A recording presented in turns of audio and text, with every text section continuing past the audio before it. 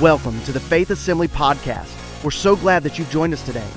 It is our desire at Faith to help you connect, grow, and go in your walk with God. We hope you're encouraged by this message from Pastor Steve. Are you ready for the Word this morning?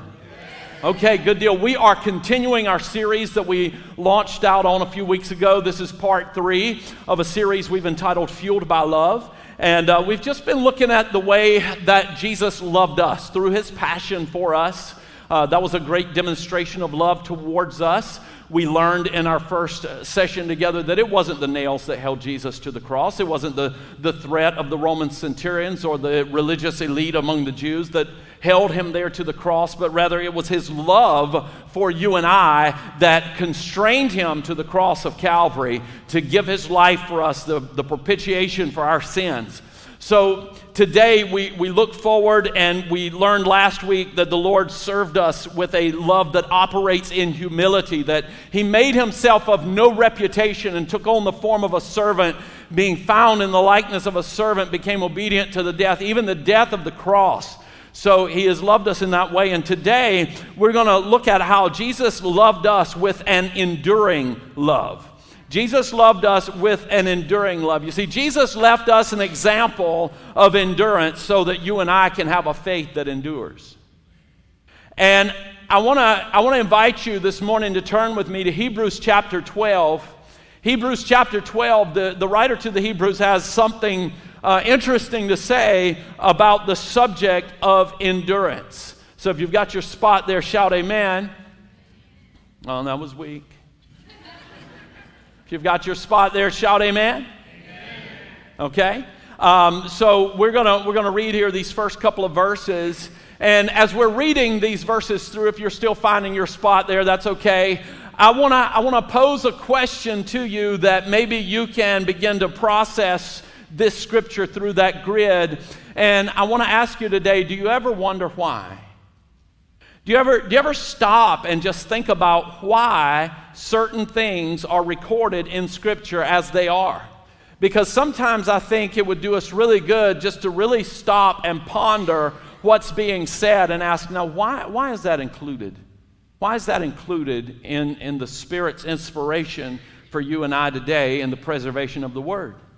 And this is one of those cases because I'm going to hopefully be able to show you that I think some of us have a incomplete receptivity to this word that's here. I think sometimes we let our fantasies get in the way of what the word is actually saying to us and speaking to us. So hopefully today we'll receive this word on a deeper level. So Hebrews chapter 12, beginning in verse 1, it says, "Therefore we also, since we are surrounded by so great a cloud of witnesses, let us lay aside every weight and the sin that does so easily beset, and let us run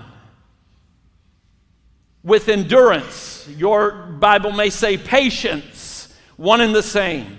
"The race that is set before us, looking unto Jesus, the author and finisher of our faith, who for the joy that was set before him endured the cross, despising the shame, and sat down at the right hand of the throne of God." Now, I ask you at the onset if you had ever thought about and just asked why. Why are certain things included in Scripture? And I don't know if you caught it or not, but as we read through this, the writer to the Hebrews admonishes believers to run with endurance, to run with patience, the race that is set before us. And I'm not sure about you, but I think sometimes when we're thinking about this text in particular, this Hebrews chapter 12, verses 1 and 2, I think sometimes, and this is anecdotal, I don't have any hard data to base this on, but just conversations that I've had with people and things people say to me sometimes, I think that we read this text and we pick out the parts that we like, and we become dismissive of the things that really challenge us here in the text, or things that don't fit into the confines of the way we want things to be. How many of you have an ideal about life? You have an ideal of the way you think things ought to be, the way every situation ought to turn out, what your bank account ought to look like, how your children ought to behave, how people ought to treat you. You've got all these ideals about the way life is supposed to go. Right? And I'm not sure that when we're reading this text here sometimes that we don't miss this, because we're totally elated with the idea that there is a great cloud of witnesses, those that have already gone on before us. They, bless God, they persevered, they made it through, they're cheering me on, right? And we just, our spirits are freed. Listen to this. Since we are surrounded by so great a cloud of witnesses, let us therefore put aside every weight and the sin that so easily ensnares us, right? Is it freeing? Aren't you free? You're free right there, right? We're free right there in Jesus' name. But I think somewhere along the way, we get miscued in our minds into thinking that if we just think about the encouragement of the great cloud of witnesses, and we do indeed cast off our weights and our sin, then we'll have it made and there will be no further struggle. And we've got the keeping our eyes on Jesus part too. Somehow it seems that we've received this beginning part of verse 2 as a step in a formulaic process. 3 easy steps to following Jesus. We've got it reduced down that neat. Number 1, if we just think about everybody who's already made it in the glory land. Number 2, put off all your sins and the weight that does so easily beset you. Step 3, keep your eyes on Jesus, and none of the hardships of this life will ever be a problem again. Right? I think that's the way we process this sometimes. And the thing is, what happens is when life smacks us upside the head, then all of a sudden we find this problematic because we weren't expecting that. We're somehow surprised when everything doesn't turn out like we desired that it would. When life doesn't match our ideals, then we're like troubled in our spirit. But can I tell you that the reason that the writer to the Hebrews says to you and I to run with endurance, run with patience, can I tell you, you're not going to be admonished to endure things or to be patient with things that aren't obstacles in your path, that aren't thorns in your flesh, that aren't things that run counter to and contrary to the way that you think things ought to be. We're going to face hardships in this life. That's why it's included in here. Somehow, I was thinking through this passage, and I think sometimes we interpret Hebrews 12:2, fixing our eyes on Jesus, the author and finisher of our faith, the same way that people give the advice to somebody who's afraid of heights, who finds themselves in a high place. Do you know what if somebody finds themselves up in a high place, and they're there and they're scared and whatever, what do people say to them? Don't look down. Oh Lord, don't look down. What does that do? Nothing. It does not eliminate the fact that they're still up high and they're still in peril, and a misstep will lead them possibly to their death, and they're in danger, right? It doesn't, just because you say don't look down, it doesn't dismiss the danger. That's my point. And I think somehow or another we've got it in our minds that if we just stay focused on Jesus, all the danger, all the toils, all the snares are just going to disappear. That's not true. I'd be misleading to you today to say, listen, if you just turn your eyes upon Jesus. Look, and that's, I'm not coming against that song, okay? Don't misunderstand me. That is right, because here's what happens. When we begin to turn our eyes to Jesus, it sets a different perspective for us. It helps us to see our troubles and our disappointments and our heartaches and our pain and our woe in a different light, but it doesn't dismiss the fact that it's still there. I thought about it this way too. Sometimes, you and I, how many of you have ever had somebody talk about you? Like word come around. And somebody comes back and says, man, I hate to tell you this, but this person over here, they said X, Y, and Z about you. I don't know if you know that or not. And then they say something like this, but just don't listen to them anyway. Right? Now let me just listen to Pastor Steve this morning. It does not need to define you, but you better hear what they're saying, because there might come a moment that you just have to establish some boundaries in your life. That you might have to say, you know what, I love you in the love of the Lord, but I'm going to have to love you from a distance because my life and my trouble is not the fodder for your drama, and it's not the fuel for your personal drama. So I'm going to love you over there. Right? Because you can't just say, well, just ignore what they said. No, don't ignore what they said. Don't give them any fuel for their little fires they try. You've got to do life differently. Somebody might say, no, just ignore the problem, ignore the pain, ignore the heartache, and just look at Jesus. I want to tell you something today. You better not ignore it. You better not ignore it, or you're going to be more jacked up than you can imagine. You better know how your adversary is coming at you. You better recognize the places in your life where you struggle against principalities and powers and spiritual wickedness of this age. You better know that it's not against flesh and blood that you struggle, but against the darkness of this age. You better recognize the way that the adversary is coming at you. Don't be so singularly focused that you get it in your mind that just as you concentrate on Jesus, there's going to be no problems in this world. I'm going to help y'all stand on the promise of God this morning. You like that, don't you?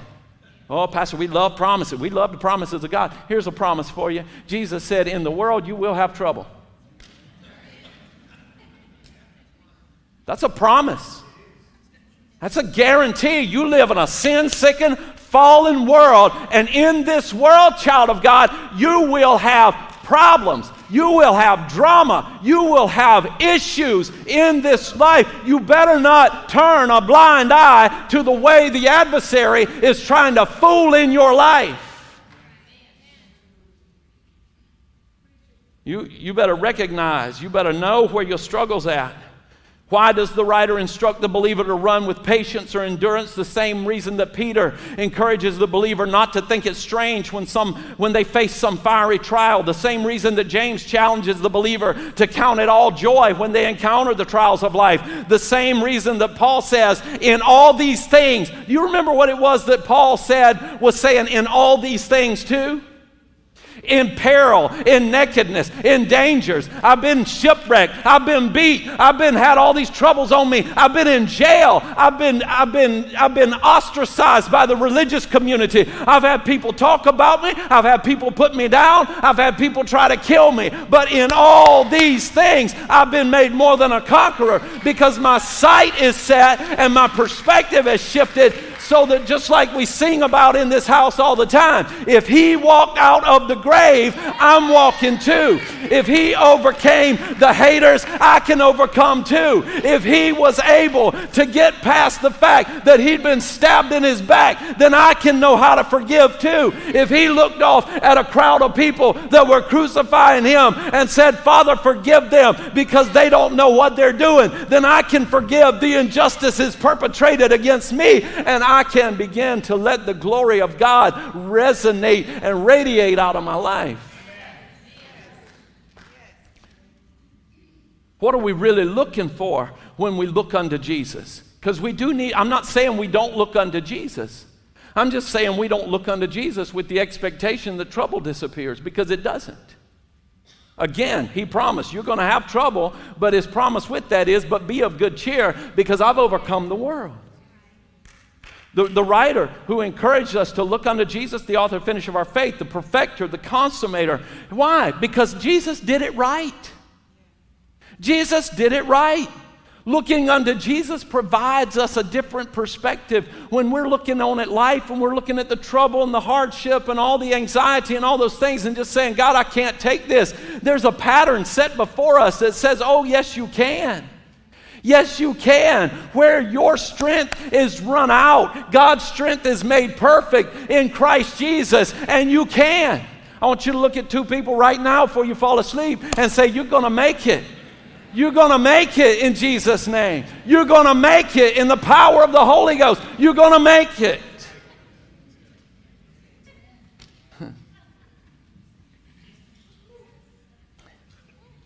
Watch this example. We watch his example, the one who for the joy that was set before him endured the cross, despising the shame, and he sat down at the right hand of the throne of God. The one who was tempted in all points like as we are, yet without sin. The one who said, I will never leave you nor forsake you, and my grace is sufficient for you. Jesus knew who his haters were, but that never knocked him off his route. He knew who the betrayers were, but that didn't stop him. He knew that the pathway wasn't going to be comfortable or accommodating, but that didn't stop him. He knew that his commitment to the will of the Father was going to lead him to Golgotha, and for the joy that was set before him, he endured the cross, despising the shame, and has sat down at the right hand of the throne of God. He had an eternal crown in mind.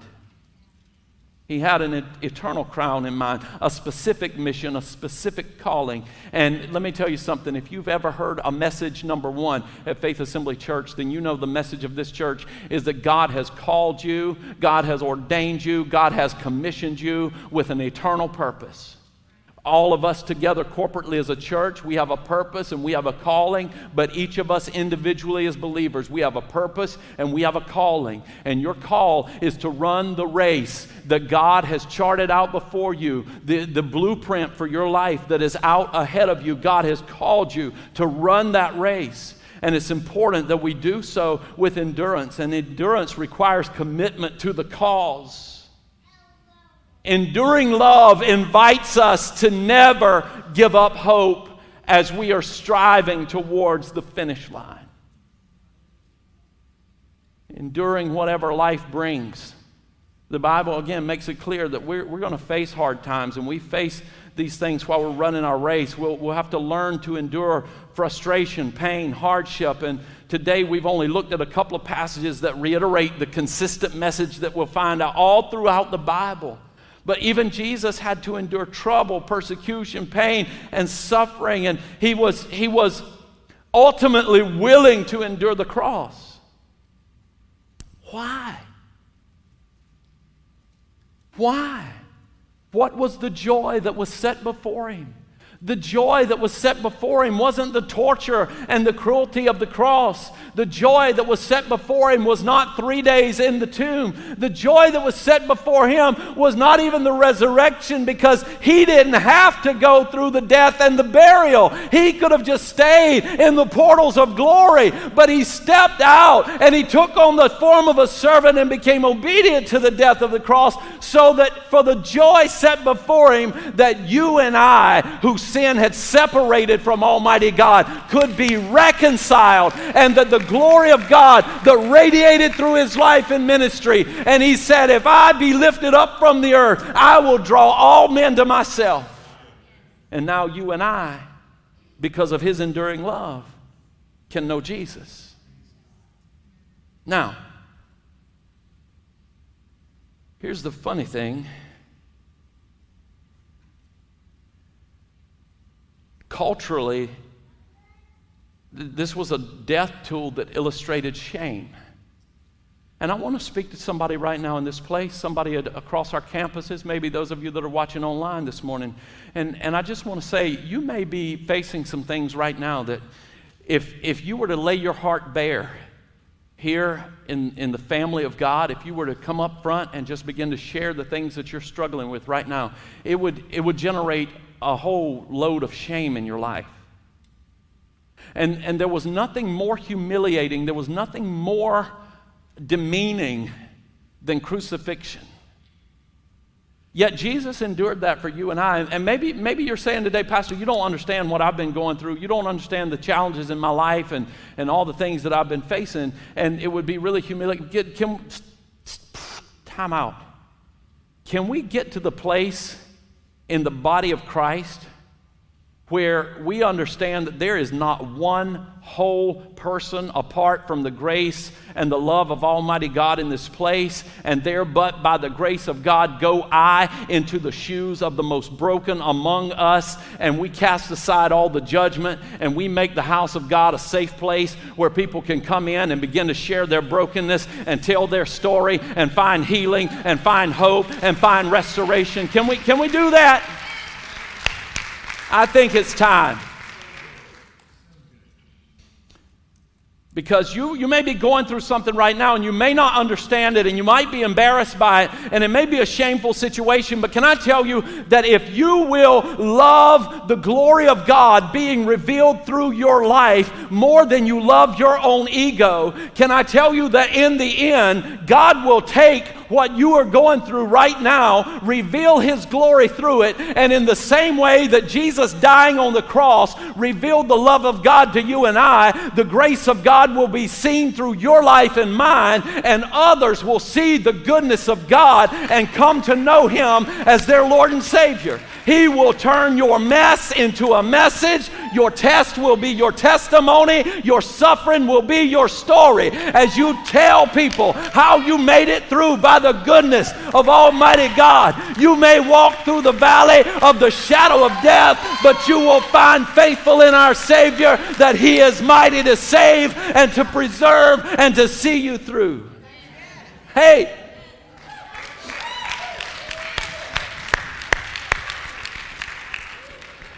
where's Jamel?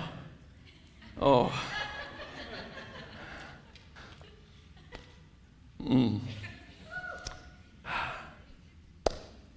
See, here's what I want you to understand, and we're closing. You can stand all over this place today, across all our campuses, and prepare our hearts for a time of response at the altar, because here at Winterville, there at Chakawinity, even in your place, those of you that are watching online, we want to invite you in these few moments just to humble our hearts before the Lord. And I know there may be some that are under the sound of my voice today that you've faced grievous hardships and you just don't understand all the things that have been going on in life. I want to tell you something. God is with you. You're not alone.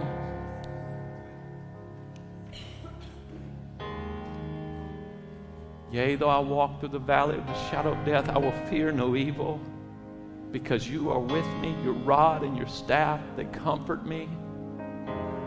He's preparing a table before you in the presence of your enemies. He's anointing your head with oil so that the pestilences of this world that would come against you can't find a comfortable place to reside in your life.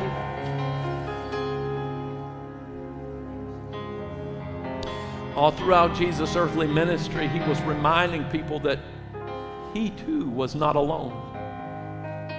God the Father was directing His steps. Jesus was finding moments, even in the Garden of Gethsemane, to spend one-on-one time with His Father.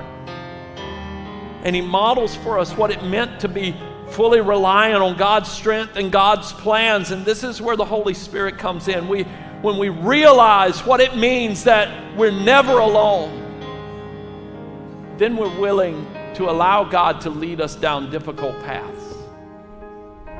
And Jesus Himself says that the Holy Spirit will never leave us nor forsake us. Whether you're enduring a tough season right now or one that's producing much fruit, just give God the glory for His faithfulness and in never leaving or forsaking us and for giving us the Holy Spirit, because we're truly never alone in this journey. And this is what I want to invite you to in this moment. If you've been through something and now you're standing on the mountaintop on the backside of it, in these closing moments, I just want you to give God your all in worship and just bless Him and praise Him for the things that He's done in your life, and just say, thank you, God, for seeing me through. But if you're here today and you're struggling through some situation and you've got some stuff that's going on that you don't understand, I want to read for you a different text here from Hebrews chapter 4. And we've alluded to it in the course of this message already, but I want to just slow down here and just read this for you so that you really get this resonant in your heart. The writer to the Hebrews states, seeing then that we have a great high priest who has passed through the heavens, Jesus, the Son of God, let us hold fast our confession. For we do not have a high priest who can't sympathize with our weakness, but was in all points tempted as we are, yet without sin.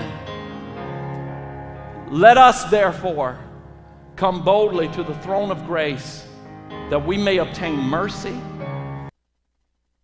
grace to help in the time of need.